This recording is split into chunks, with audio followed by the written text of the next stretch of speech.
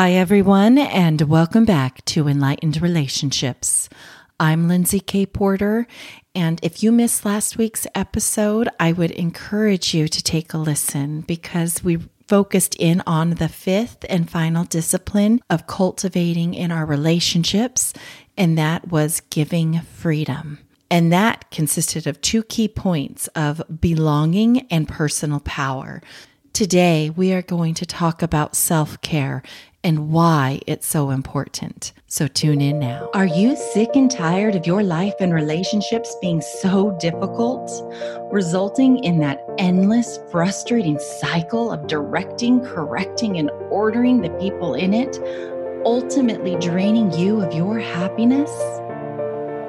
So, how are people like you and I, who care and are willing to invest in our relationships, people who are willing to take ownership of our behaviors and actions, how are we able to make the changes necessary to create intentional relationships?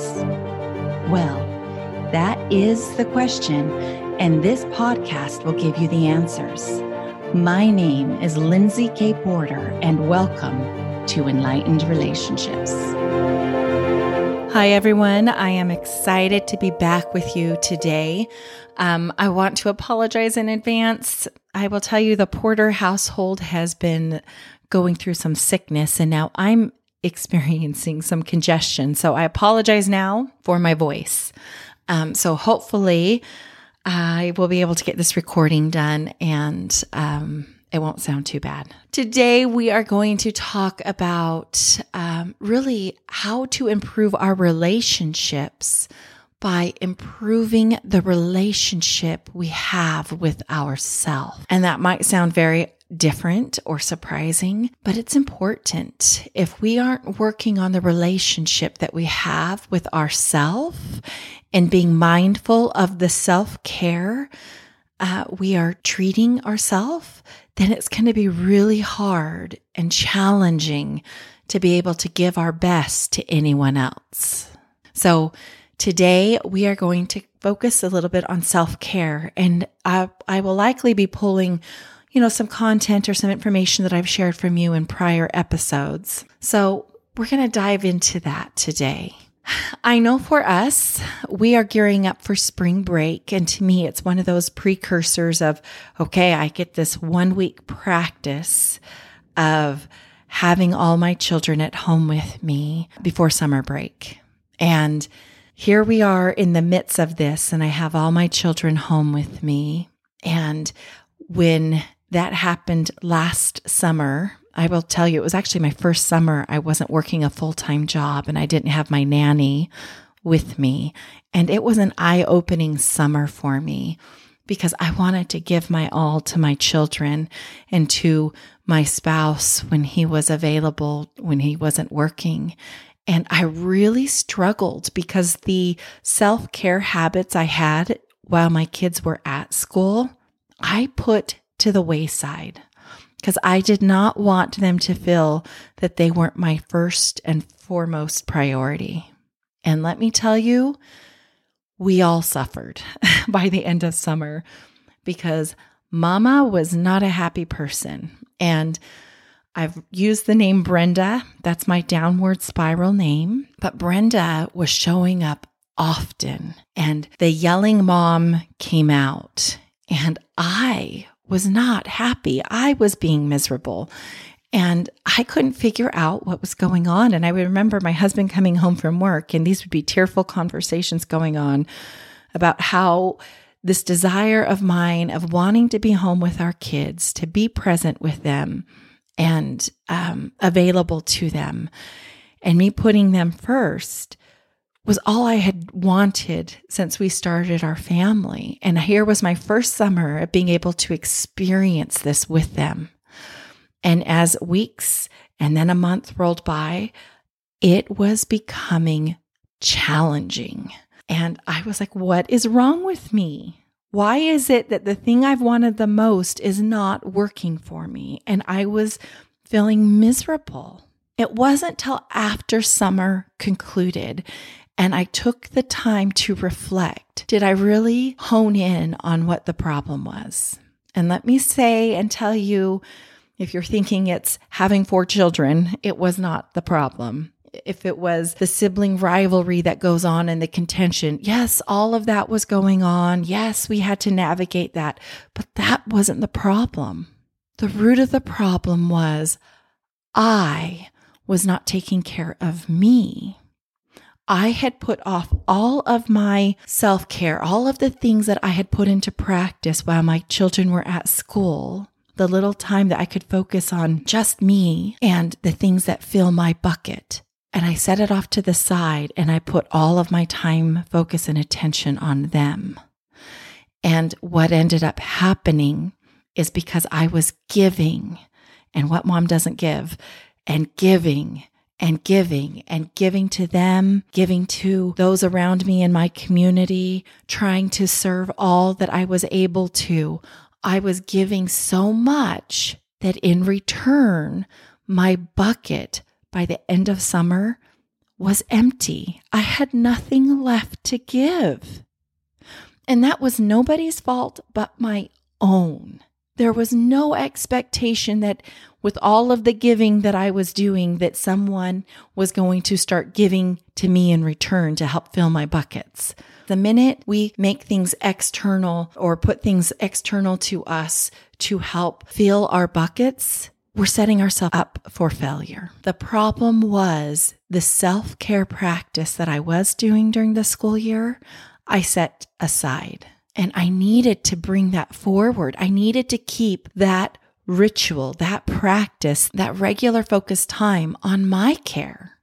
And had I done that, I would have had my buckets full and been able to continue to give and not have my bucket be empty. So this idea of a bucket, if you can imagine a bucket, and it is full of, this water that can be overflowing because you have so much to give. You're full of so much love, so much light, so much goodness that you're wanting to give more to others. Well, at the end of my summer, my bucket was empty. I didn't have that light, that love, that fullness within me anymore to be able to give to anyone else. And that's where Brenda reared her ugly head and was yelling and snapping and frustrated and annoyed and had no patience with anyone, no patience with the contention that was going around with my children. It was a very valuable lesson for me to learn. And hopefully, this summer, my second summer, I will be able to be fully present and available to my children and to my partner, but in a way which I am still filling my buckets so that I can bring the best possible version of myself forward to them. We all have a bucket. We are all looking and needing that sense of belonging and love and connection and contribution, in ways of giving to other people that fills our bucket as well. There's so many ways in which we can fill our bucket. The problem is if we're not keeping it full, and if we're depending on others to help us keep it full, then that's going to be a struggle as well. We need to find ways for us to be whole and complete in all 4 areas. And I'm going to define these areas as physical, spiritual, mental, and emotional. And when we are balanced in all of these areas, then we can operate and show up in our best version of ourselves. If we are dipping low in any of these areas, then there's an imbalance and it will cause problems in the way that we're showing up in our relationships. And it is why self-care is so critically important. And it is not selfish. I can tell you I had that thinking in my mind last summer, and I think it was the gift that I was given because of the meaning I was assigning my self-care practice, that I had to set it aside so I could be present with my children. I was not bringing my best forward, and it was ruining the experiences that we were able to have. So That was the gift I was given last summer, navigating my first summer as a stay-at-home mom with my children. And it was mind-blowing and eye-opening. And I want to just shout out to all of you mamas that are at home giving to your families in these ways, because it blew my mind how much, me working and having a nanny at my home years prior, how powerful that was for me in order to balance my life. And then when it became my own stewardship, my own ownership, it was challenging. And I took that self-care practice away. And because I had this meaning assigned to my self-care practice, that it was me being selfish and me being, not present with my children, I set it aside, and it caused its own problems in those relationships and in the way I was showing up.